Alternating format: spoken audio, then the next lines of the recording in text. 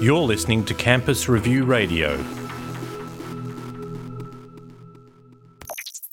This is Carl Treacher, and I'm joined by Martin Betts. We're the founders of HEDx, and our podcast explores the changing landscape of the higher education sector in association with Campus Review. Welcome to the Higher Education Experience.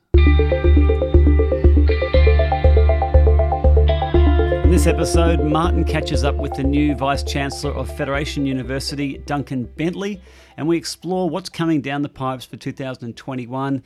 G'day, Martin. G'day, Carl. It's great to be in the second episode of HEDx for 2021. It was lovely to talk to John Gurmoff last week. And yes, in this week's interview with Duncan Bentley, some recurring issues together with some new ones of the particular place of regional universities and the purpose that they serve with their local communities. I'm looking forward to us all hearing from him and having a conversation about it. And I think Duncan's relatively new to that role, is that right? Yeah, he started again in Victoria in the middle of lockdown in August of 2020. What a time to be starting in a university. Took him a while before he was face to face with all of his staff. Probably knew he was getting appointed into the role before COVID was fully impacting upon all of the university system, but then had to get a university up and running, and his leadership of it commenced in the most trying of circumstances. I'll be fascinated to know a little bit more about that. I came out of Victoria and was pretty comfortable with the university landscape in the 80s and early 90s, but since then haven't had much to do with it. Certainly been busy with the banks across regional areas and their responsibility to community. So I'm sure there's some parallels there because the thinking and the feeling towards those major entities, be it a service or education body, there are some parallels. There's some parallels, and I mean, the thing that they all have in common, of course, is the need to care for people, which has been a major part of all of their strategies, and has been particularly to the fore in the last 12 months, of course. And you've been doing some talking and thinking about some of the mental health issues and care in workplaces in the last week or so as well. Is that right? I was asked to do a keynote for the Inspiring Workplaces Global Conference, which was a 24-hour rolling kickoff of sort of keynote or thought leadership. I found it. I was really rapt to have a spot speaking on that, but mostly because some of the insights that I was picking up on around workplaces were really alarming. You know, they were things that I think I really wanted to share with everyone that will listen about the responsibility that every organisation has for the mental well-being of their staff and in this instance, their students also. Some of the statistics around workplace suicide, the implications and pressures that come from workplace stress that lead to detrimental mental health, leading to suicide. It's really on the rise. You know, initially there's conversations that the corporate world are having around, oh, look, work from home's been great for everyone. And one of the big lessons that came out of the aggregated study, the meta-analysis that we did was that's not the case. The big lesson here is the diversity in workplace has gone from one workplace that might have a few subcultures to millions of workplaces because every individual is working from home, and that is essentially then their workplace. And they have different stresses. You may have one person living in a family home that has 6 bedrooms and a tennis court, or you might have one person living in a shared home with 5 people all trying to find a quiet space to have a conversation and get their job done. So I think it is a time for listening. It's a time for tapping into what's happening for individuals. So with that being the case, the pressures on leadership, and you might have been leading a team of 10 or 100 people at one stage and they had a similar type of environment to reside within. Now they're in their homes, all having very markedly different experiences, some of them that put them in great danger or risk of having significant mental health issues. I think these are very real issues. They're shared by universities for their staff, of course, and given that many of our large Australian universities might have anything like 5,000 staff, the fact that they've got 50,000 students the issue of the mental well-being and the care of students has been an issue for universities for years, but they became a completely different magnitude last year as well. So I think you're right on the money there. There's some issues about how we engage with our staff and our students and show care for them in their gradual return to campuses and to workplaces that are going to be a big preoccupation with university leaders. Indeed, that was one of the issues we touched upon with Duncan. Maybe we should give him a listen and see what he had to say. Our guest today on HEDx is Professor Duncan Bentley, who took over as Vice Chancellor of Federation University here in regional Victoria in August of 2020, after almost 5 years at Swinburne as the Deputy Vice Chancellor Academic, and before that, the Deputy Vice Chancellor Engagement at Victoria University. Duncan, welcome to HEDx. Thanks very much, Martin. Really appreciate the opportunity to talk to you. It's lovely to be able to talk to people new into their term as Vice Chancellor. We had Pascal Cuesta, one of your colleagues who joined us on an earlier HEDx episode, who also, like you, commenced as a Vice Chancellor at a university in lockdown in what I think has been widely seen as the most challenging financial circumstances of a generation. You couldn't ask for a harder gig and a harder start to your term as a Vice Chancellor. What's been your focus in your case, your first 6 months or so in the role? So I joined at the end of August, the first 90 days, which you would always look at, taking me up to the end of 2020. The first thing one wants to do is always to be able to get to know the people, get to know as much as you can about the organization.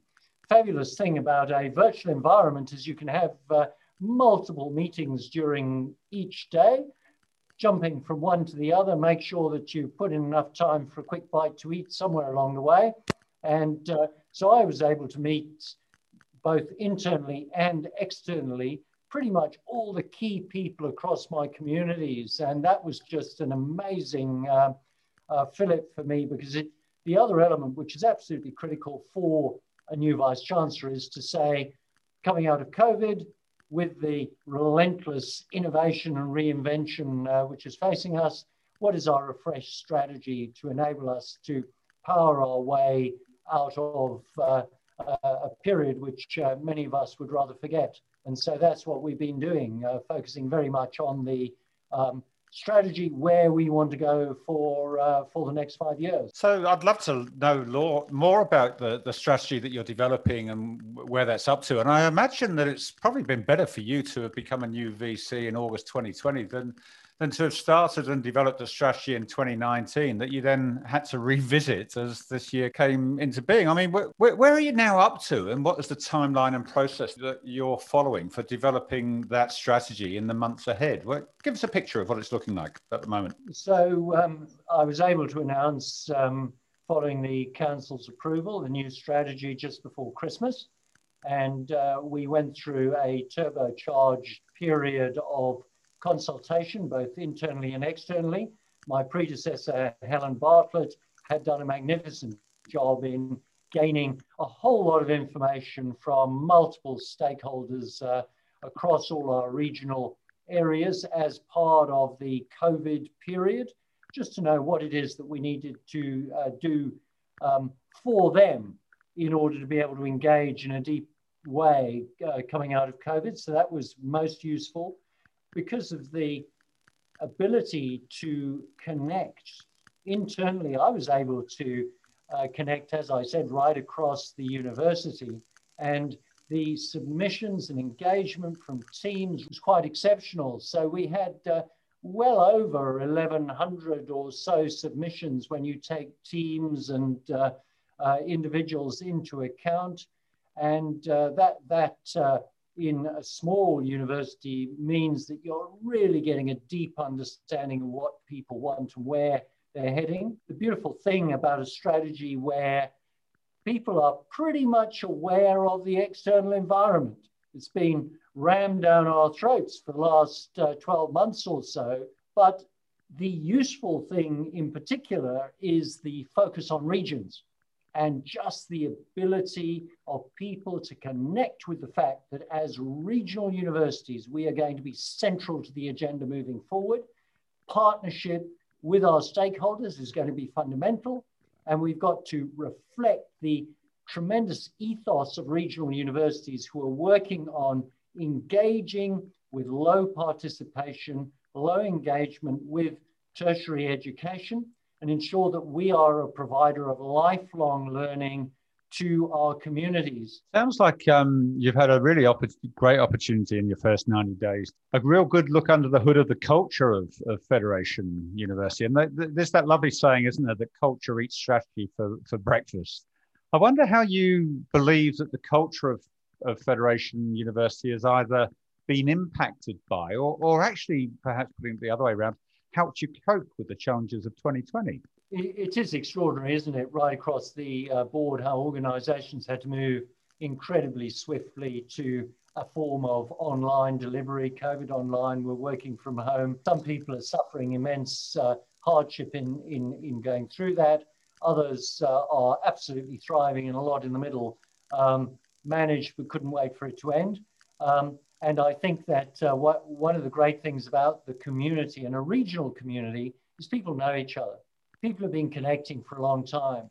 And that's something that I found enthusing, energizing, and it has helped us with the development of the new strategy, is that ability to be able to care for each other, have that deep empathy, and care for the students, whether they're international or domestic students, and really make the students a key part of what we do. We are most fortunate in that we are one of the universities with the most number of 5-star ratings right across the Good Universities Guide. And a lot of that is around the care for students. A lot of that is driven by the care of the staff for students, whether that's academics or professional staff. And so the culture here is critically important, because what we focus on is absolutely transforming lives and enhancing our communities, because that's who we're there for. We're a regional university, and that's who we are required to serve under our Act of Parliament. And so the culture in doing that is absolutely fundamental. So coming back to the strategy that you're pursuing then, that your council's approved for you, what place does the building of that culture that you've learnt about and inherited at Federation University, what part does building that culture even further play in implementing a strategy that you think is going to succeed for Federation University? Is that key? It's the basic plank of any university, is ensuring that we've got a strong culture, a strong focus on people. And just to give you an example, one of the things which one can perhaps do slightly more easily in a large city like Melbourne or Sydney or Perth or Brisbane, where you've got a lot of universities and you are able to go through major restructures, knowing that there are another 6 or 7 universities plus many other organizations which will all be hiring people in education and training, because it's one of the big growth areas for jobs going forward.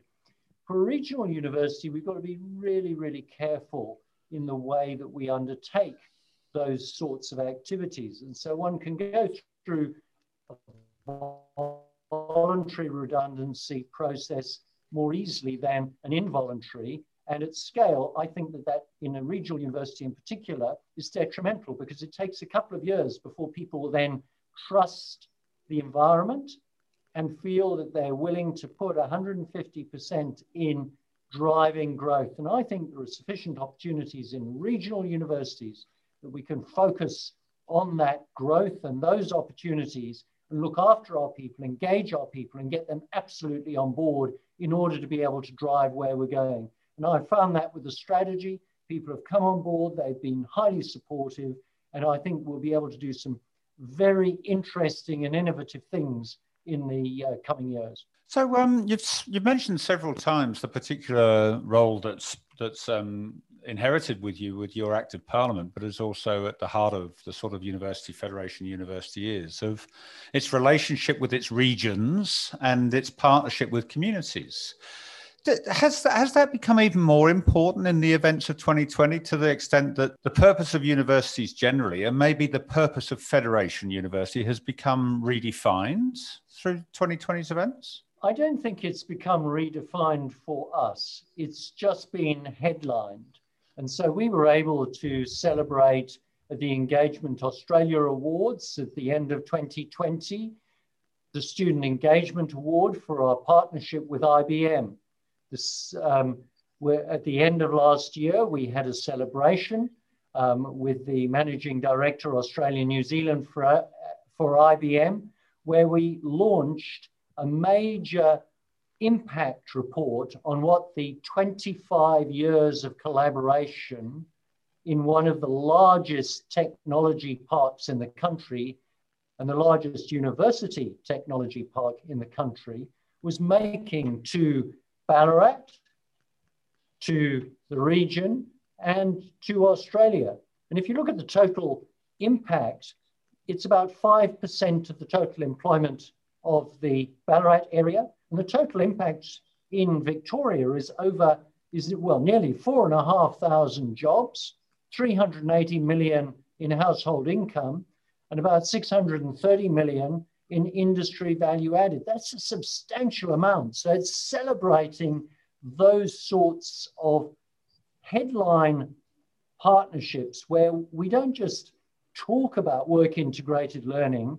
On our campuses, our partners are in and on our campuses, and that's one of the big, bold ideas which I think will really come to the fore over the next few years as we have that seamless integration between our communities, our employers, our industries, and our campuses. So Duncan, are our universities all increasingly looking the same as each other, or are they pursuing different missions and presenting themselves to the outside world in a different way from each other?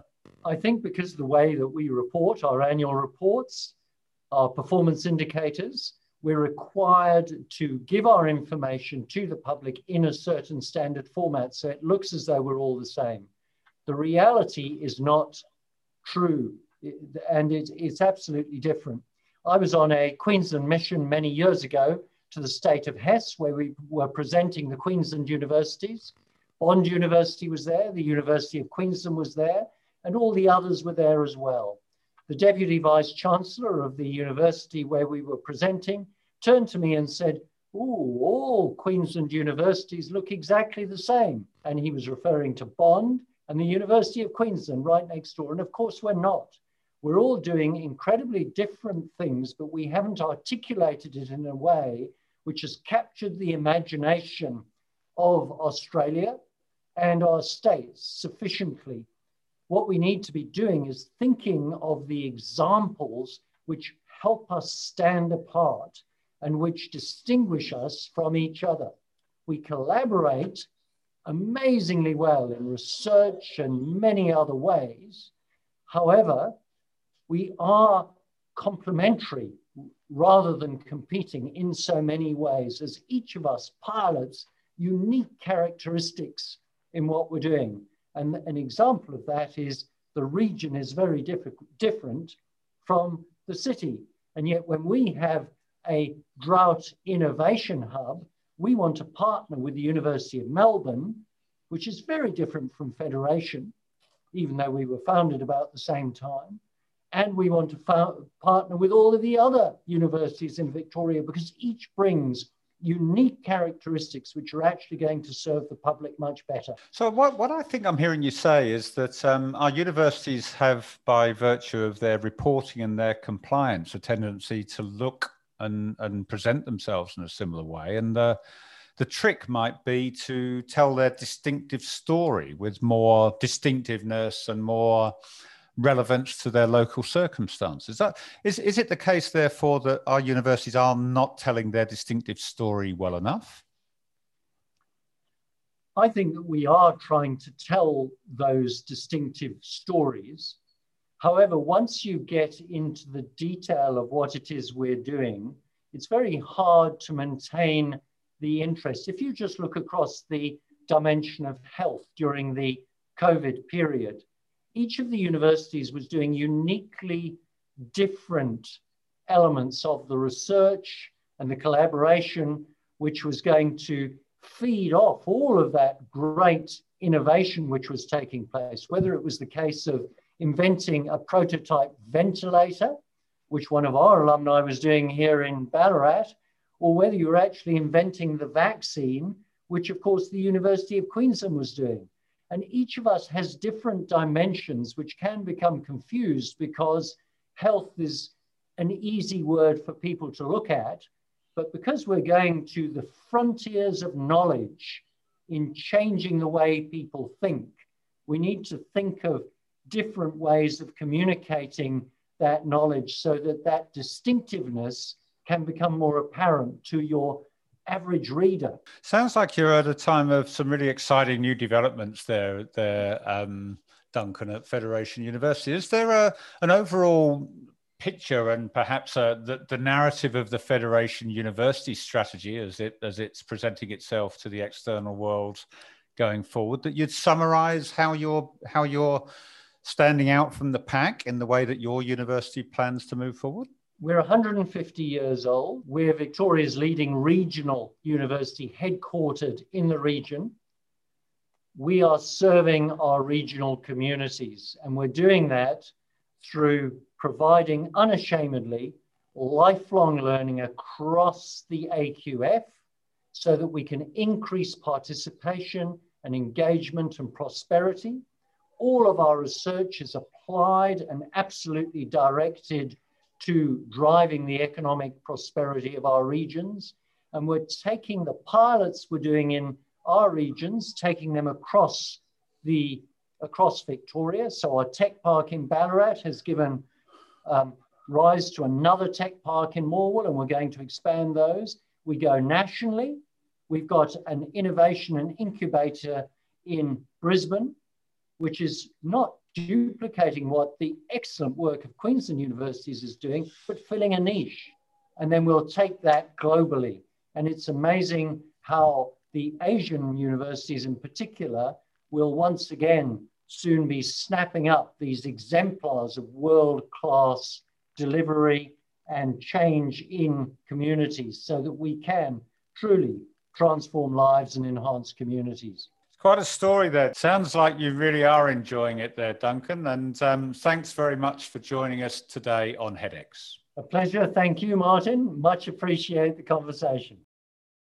So that was Duncan Bentley, Carl, with his picture of his first 100 days and where that's leading him as a strategy and how to lead Federation University. What were your takeouts from that interview? I liked a lot of his thinking around the first things that he did, around immersing himself with his teams, with his people, and making sure that he got dropped in the middle of the community in which he's leading very quickly. And he had a lot of language as well around powering our way out and turbocharging, a lot of sort of positive language that sort of led me to believe that he's a man of action. And so obviously being in the job only a short amount of time, he's heightened my expectations, I suppose, of what we're likely to see out of Federation University. Yeah, I think they're good points. I mean, what a difficult thing to do, to start off a leadership of up to 5,000 staff at a time when you're not on campus, you can't be in the same space as them, you're trying to get the pulse and the culture of a place when all you're doing is talking to people on Zoom calls to start with. But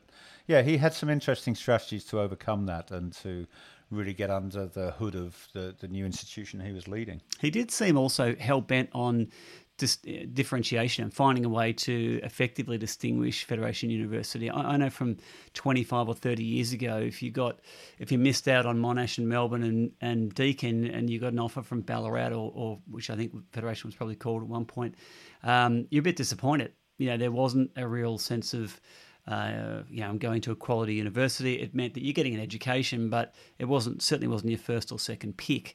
As I said earlier in the podcast, I've got no idea about Federation's standing at this stage, and I think the role that he's suggested they have in the community is bang on. It's a very different role that they have and responsibility.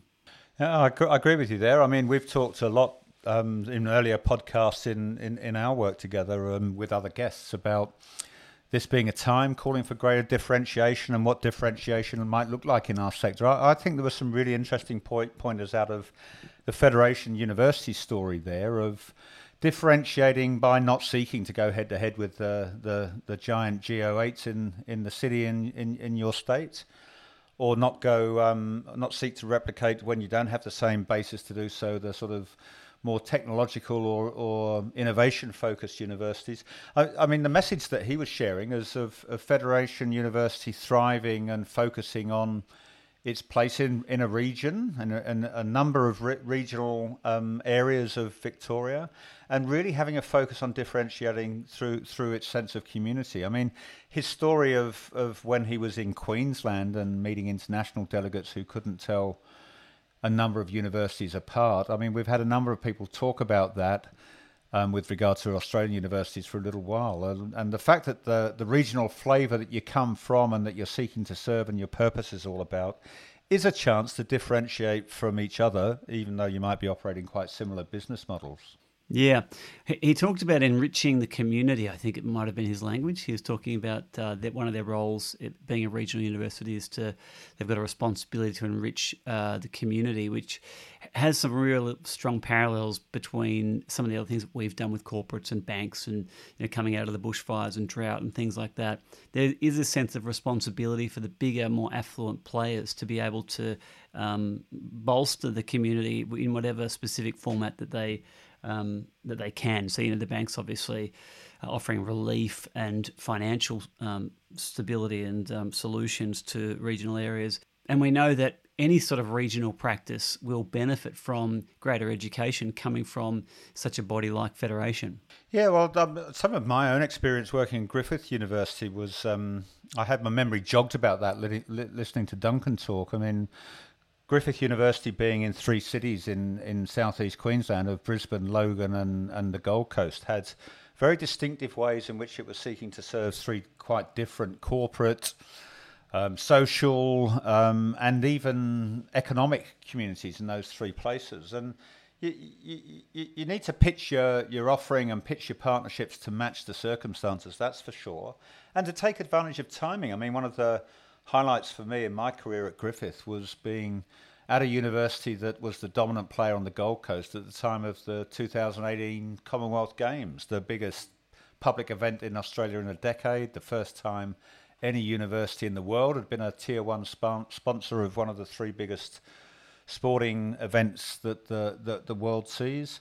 A great opportunity for us to have 500 of our students, lots of our staff, lots of our partnerships with immersive experiences in major public events. And I got a bit of a sense of that, of the sort of approach that Duncan and his colleagues are taking at Federation University, which I think has to be one route of trying to set yourself apart from others, particularly at a time, there's a lot of talk through 2020 and even now into 2021 around tree changes and sea changes and perhaps a move from our metropolitan environments to regional communities. Maybe this is a time for regional universities to have a real opportunity to engage in different ways with an audience that's got more appetite for it. Yeah. I know you were heavily involved in brokering the Commonwealth Games opportunity, and then I know we worked on it together in terms of making sure that aligned to the remarkable strategy, which it did, and really served Griffith particularly well. One thing that confused me a little bit with Duncan's interview, and I'm sure with your experience you'll be able to shed some light on this, but he was saying, it's almost offensive to say we're all the same in terms of regional universities. I don't know, I can't remember the exact story that he or the reference that he made, but he said it's like calling a Australian a Kiwi or a Victorian a Kiwi or something like that. My thinking on this is that if we're looking at a trend and a general shift, to your point around a sea change or a tree change, where people are leaving large metropolitan areas for regional locations, is there not an opportunity for a regional university to actually share and extend what it already would have enormous chops? It would have great experience and capabilities in serving regional communities, but almost do that on a broader, more remote and universal way, universal scale, so that it isn't bespoke, it isn't particular to that particular region. It is, if you are living in a regional area, we have solutions for you, because there are a hell of a lot of similarities for individuals living in regional communities. Well, I think you're really hitting there Carl, on the sort of elephant in the room for leaders, and it came through in what Duncan was saying, and I'm sure he's only too mindful of it, that they're juggling these 2 different phenomena. There is the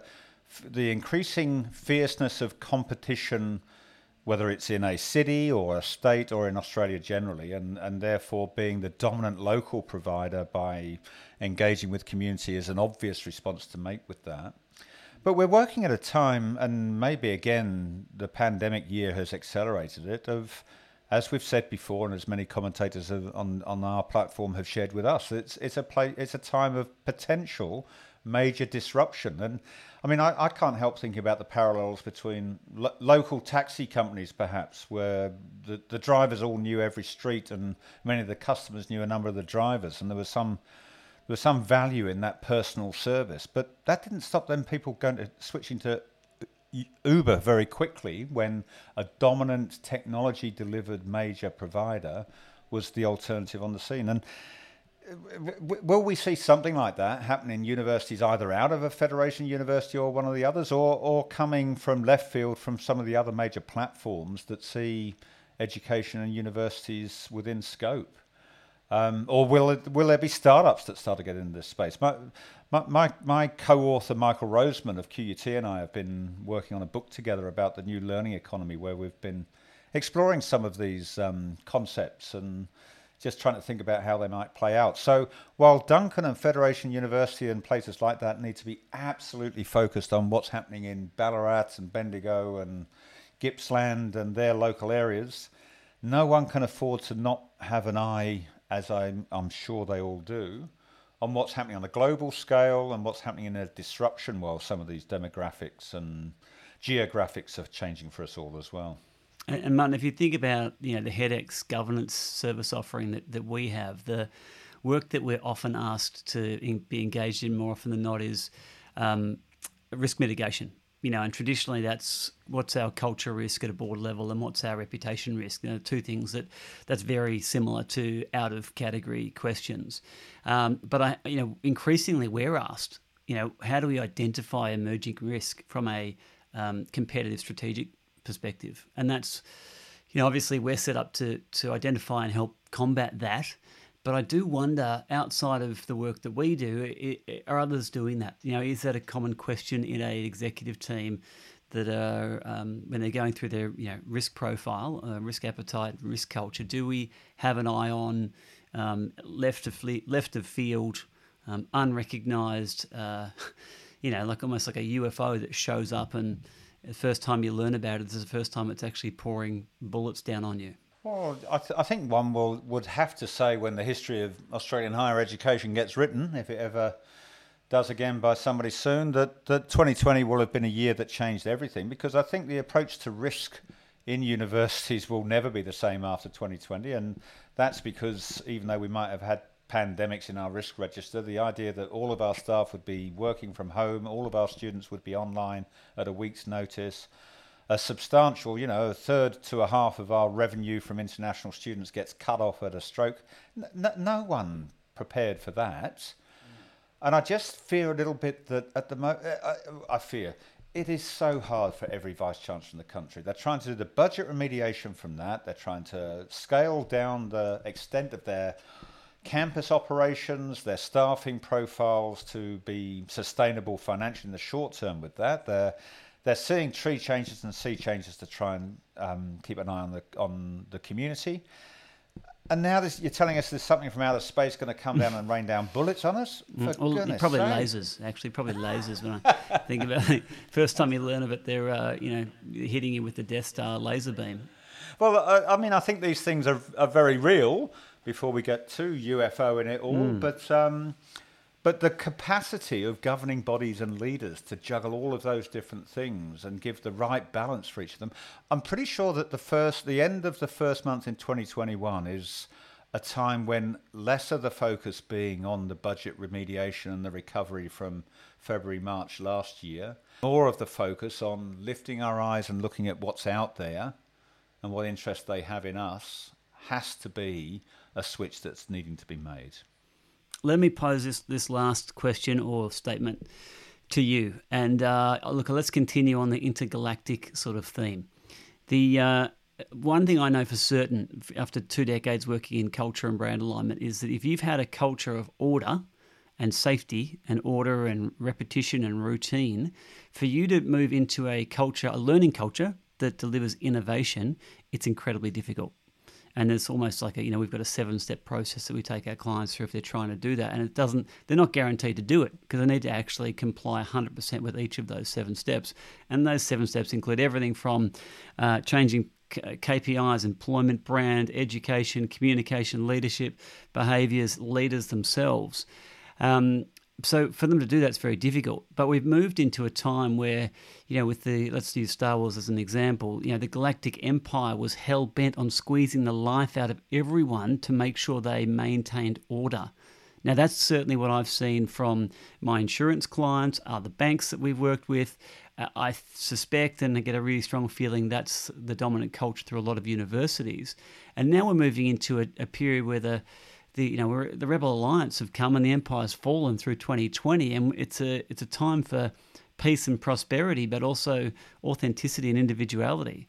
And so for organisations to be able to shift from looking to replicate previous successes into a green field of what's going to make a difference in the future, and let's mobilise quickly to ensure we can do that and repetitively do that, not just land on here's a strategy and let's clap our hands and give ourselves a little high 10 and stick with that. It's a repetitive, fluid strategy that needs to be replicated now.